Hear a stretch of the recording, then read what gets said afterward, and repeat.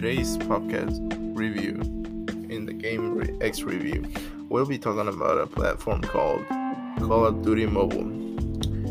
This game is pretty fun, to be honest. In my opinion, it's a very fun game to distract yourself, or if you're stressed out, or if you're having a very stressful day and you need some fun. I would recommend this game. This game is all about competing with other players against challenges. There's some challenges in the stores.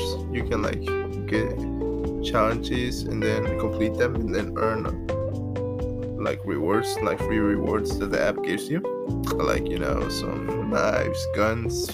That's pretty much what the whole game is about. But although I will recommend this game, it's pretty fun.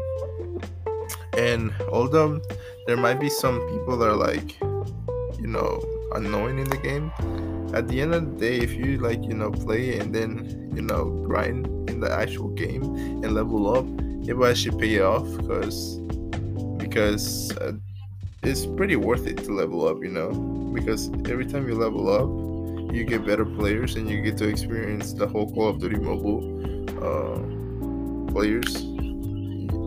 I don't know if that makes sense, but experience the real gameplay about actually trying in the game.